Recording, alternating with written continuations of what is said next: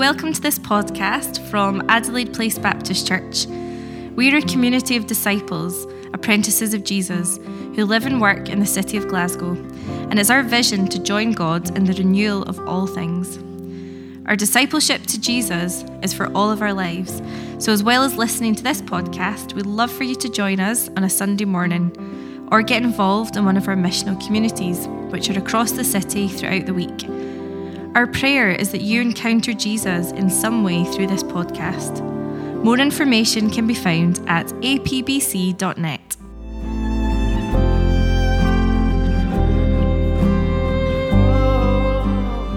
The time has come, Jesus said. The kingdom has come near. Repent and believe the good news. That's how Mark's gospel begins, and that's where we started a few weeks ago as we began looking through this Gospel of Mark, looking at the life of Jesus as Mark has recorded it. And we've thought together about the different way of Jesus, the different way of life, an invitation to come to him as we are with all that we have and come to him. We've thought about practicing the way of Jesus a few months ago again, something we continue to revisit and look at how we might practice the way of Jesus, to be with him, to become like him, and to do the things that he did. And as we thought about that, we thought that we need to look at Jesus. We need to see how he did things, to look at Jesus and see how he formed friendships and dealt with rejection and dealt with people looking at him and thinking that he wasn't who he said he was, and how he helped people and showed compassion to people, to look at Jesus. We've read and considered, haven't we, together over more recent weeks about how Jesus is with us in the storm, that we see his strength in his compassion, and we can follow him and trust him in those times. And as we followed this journey of those very first disciples of Jesus, those very first people who gave up everything to follow him, we come today and think about the simple question, who is Jesus? Who is he? We get to see in some of the passages we're about to read today, some of the questions and doubts and concerns and just getting it downright wrong that these first followers of Jesus had, the different responses and reactions to this man who walked among them, who was unlike anyone they'd ever met, unlike anyone who had ever lived. So this morning, I'm inviting us just to think about for a few minutes that simple question, who is Jesus? What comes to your mind, I wonder, when you hear that question? What would your response be today? So let's read together. We're going to have a bit of a whistle-stop tour through a few chapters of Mark and read a few verses from chapter 6, a few from chapter 7, and some from chapter 8. So we're starting at the very beginning of Mark chapter 6, and I think the words will come up behind me as well if you'd like to read along there. So Mark chapter 6 and verse 1. Jesus left there and went to his hometown, accompanied by his disciples. When the Sabbath came, he began to teach in the synagogue. And many who heard him were amazed. Where did this man get these things, they asked. What's this wisdom that's been given him? What are these remarkable miracles he is performing? Isn't this the carpenter? Isn't this Mary's son and the brother of James, Joseph, Judas, and Simon? Aren't his sisters here with us? And they took offense at him. Jesus said to them, a prophet is not without honor except in his own town, among his relatives, and in his own home. He could not do any miracles there except lay hands on a few people who were ill and heal them. He was amazed at their lack of faith.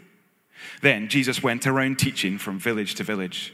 Calling the 12 to him, he began to send them out 2 by 2 and gave them authority over impure spirits. These were his instructions. Take nothing for the journey except a staff. No bread, no bag, no money in your belts.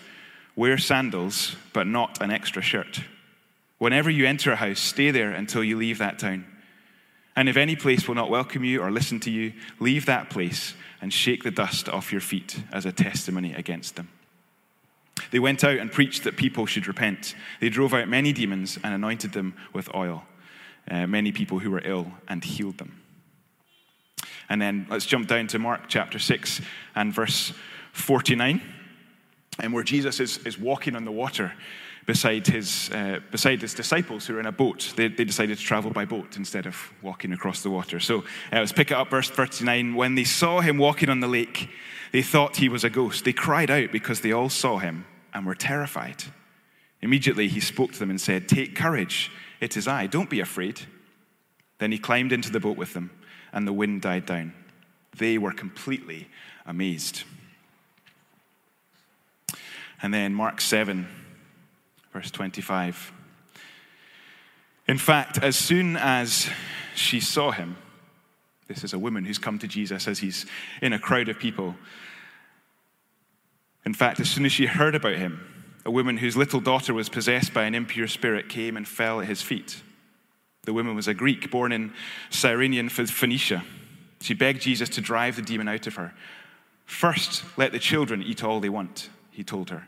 "For it's not right to take the children's bread and toss it to the dogs." "Lord," she replied, "even the dogs under the table eat the children's crumbs." Then he told her, "For such a reply, you may go. The demon has left your daughter." She went home and found her child lying on the bed, and the demon had gone. A little further down in verse 37, people were overwhelmed with amazement. "He's done everything well," they said. "He even makes the deaf hear and the mute speak."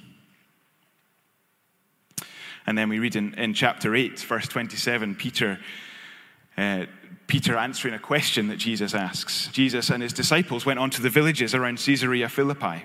On the way, he asked them, "Who do people say I am?" They replied, "Some say John the Baptist, others say Elijah, and still others one of the prophets." "But what about you?" he asked. "Who do you say I am?" Peter answered, "You are the Messiah." And then just straight after, at least as Mark records it, just straight after Peter's golden star moment, we read this of what he says. When Jesus turned and looked at his disciples, he rebuked Peter because he'd been saying that, basically telling Jesus off for describing how the Messiah would save people, for describing what he, Jesus, the Son of God, was going to do. Peter turned and looked at his disciples. He rebuked Peter. "Get behind me, Satan," he said. "You do not have in mind the concerns of God, but merely human concerns." Then he called the crowd to him along with his disciples and said, "Whoever wants to be my disciple must deny themselves, take up their cross, and follow me. For whoever wants to save their life will lose it. But whoever loses their life for me and for the gospel will save it. What good is it for someone to gain the whole world, yet forfeit their soul?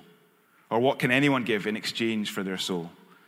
If anyone is ashamed of me and my words in this adulterous and sinful generation, the Son of Man will be ashamed of them when he comes in his Father's glory with the holy angels." Who is Jesus? Amazement, fear, questions, concerns, worship, surrender. Just some of the responses we see in these passages. So much in those that we could spend time thinking about. Who is Jesus? Well, I asked a few people this week to share their thoughts, their experience, something of their journey of following Jesus and who he is to them, what he means to them. It turns out none of them could be here with us this morning, but they very kindly recorded some videos so that we can hear their thoughts and just hear maybe something of their response to that question, who is Jesus? So let's listen to what they had to say just now.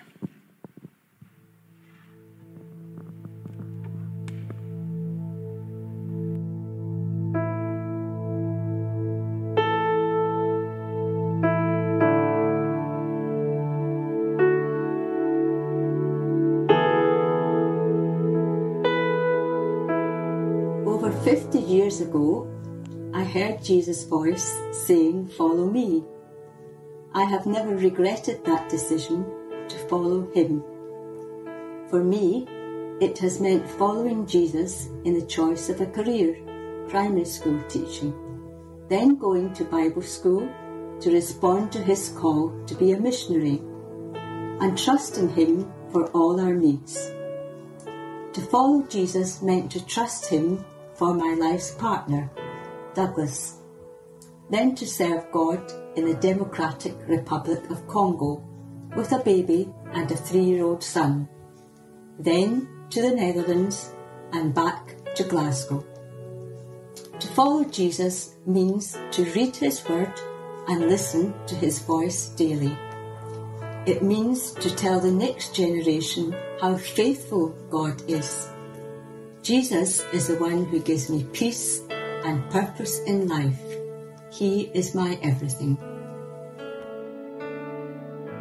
I think that actually over the last couple of years, I've experienced a real transformation in my life and what I'd probably call, having grown up in church, what I'd call kind of, I guess, my adult testimony. So not probably discovering my faith for the first time, but I guess discovering it and finding it applicable and finding kind of life transforming healing and restoration and help through it. That's all started really with practical outlooks on my faith and keeping with this kind of practice in the way thing that's been explored at the church, and I think in other churches around the world, looking at, you know, all the promises that Jesus has for our life. And I started to kind of just question going into lockdown, well, why do I feel like that?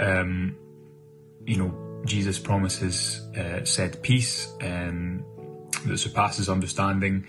He tells us not to worry.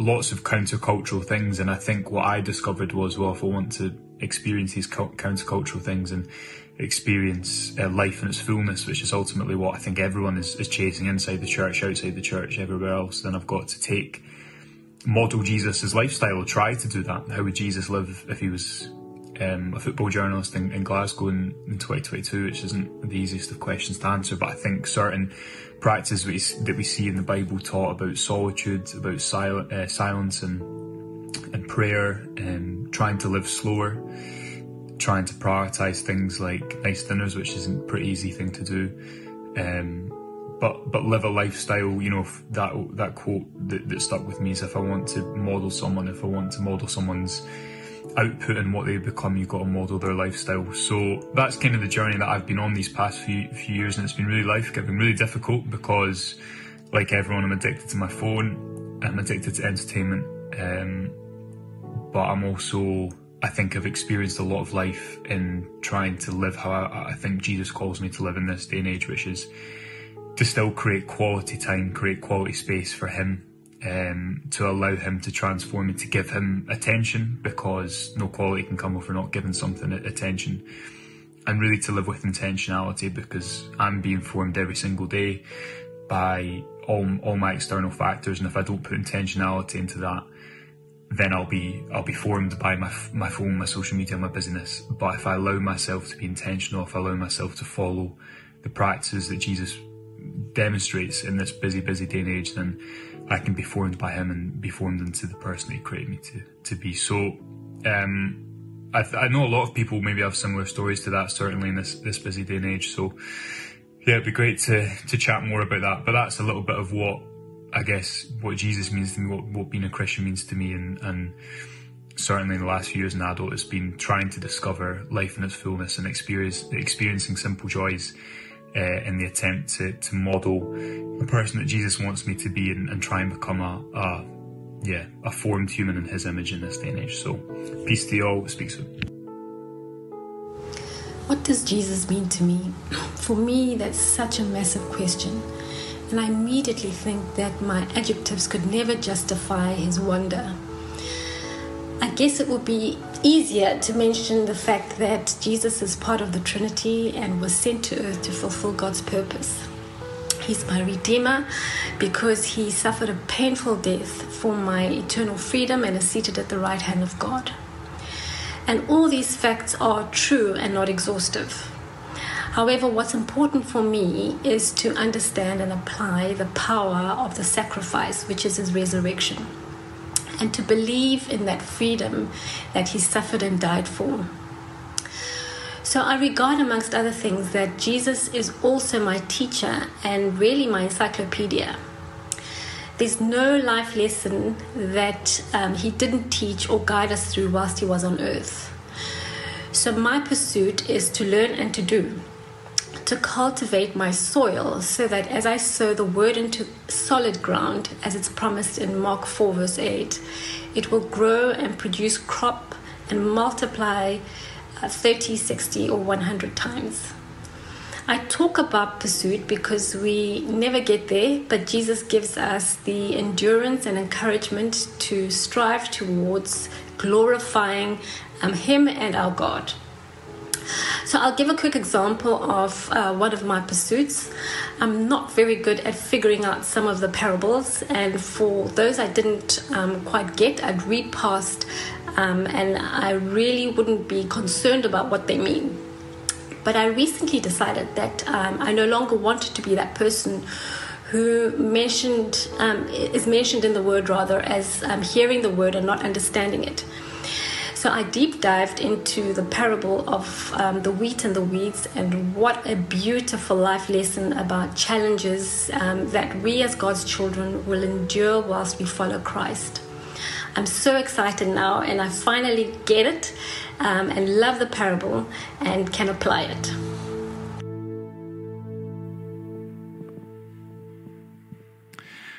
I really appreciated how each of those people who shared, and I'm sure there'd be lots of very different stories, and many if we passed the mic around just now, but I appreciated how they shared what Jesus was doing in their life just now.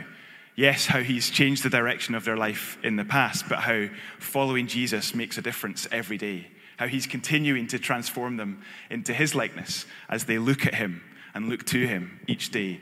And as we look at Jesus each day, we become more like him.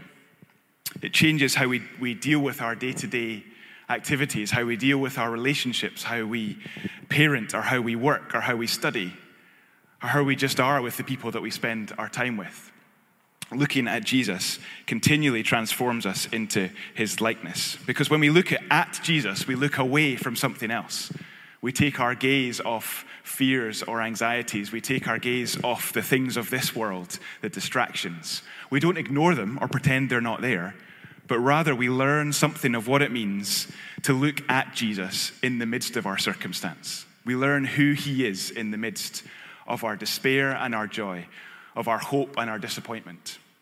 We learn who he is in the midst of that. So who is Jesus? How would you answer that question? How do you know who Jesus is in the midst of your circumstance?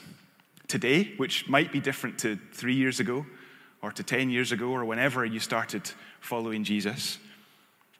Perhaps for you, you're still figuring out who is Jesus, still answering that question. You're not sure who he is, if you're really honest.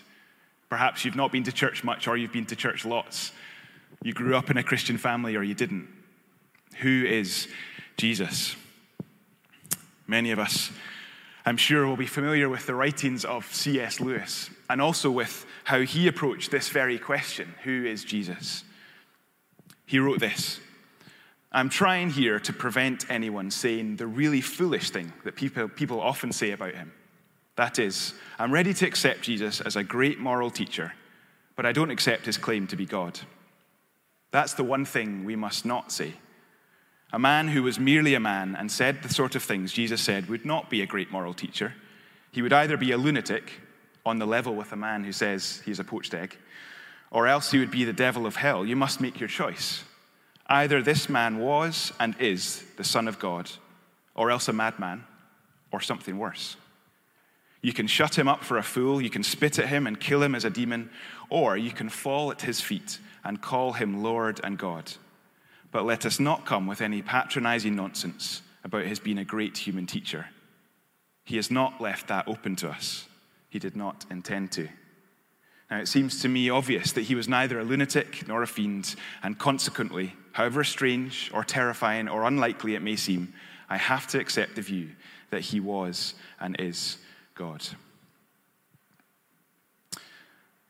Through these summer months, as we've gathered around the table and thought about the life of Jesus, looking at Jesus that we might become more like him, we've thought about how he invites us to respond to the good news of him, how he not only promises life in all its fullness, but he gives us a blueprint on how to do it as well. Learning the unforced rhythms of grace, welcoming the life-giving disruption of Jesus into each moment of each day. It's about Jesus doing the deep work, not our best efforts, about him working slowly and gently and powerfully each day as we seek to follow him. Who is this man? Who is Jesus? We would run out of words, as Dudu alluded to there. We would run out of superlatives to describe accurately and adequately who Jesus is. And I can't think of a better way to consider again this morning who Jesus is than to come around this table, to remember as he invited and as he commanded us to do, to remember his sacrifice, showing us his love on the cross. And so as we come to share that, the bread is, as always, gluten-free and the wine is non-alcoholic. But I thought it was really helpful as we come to reflect again on Jesus' death and his resurrection.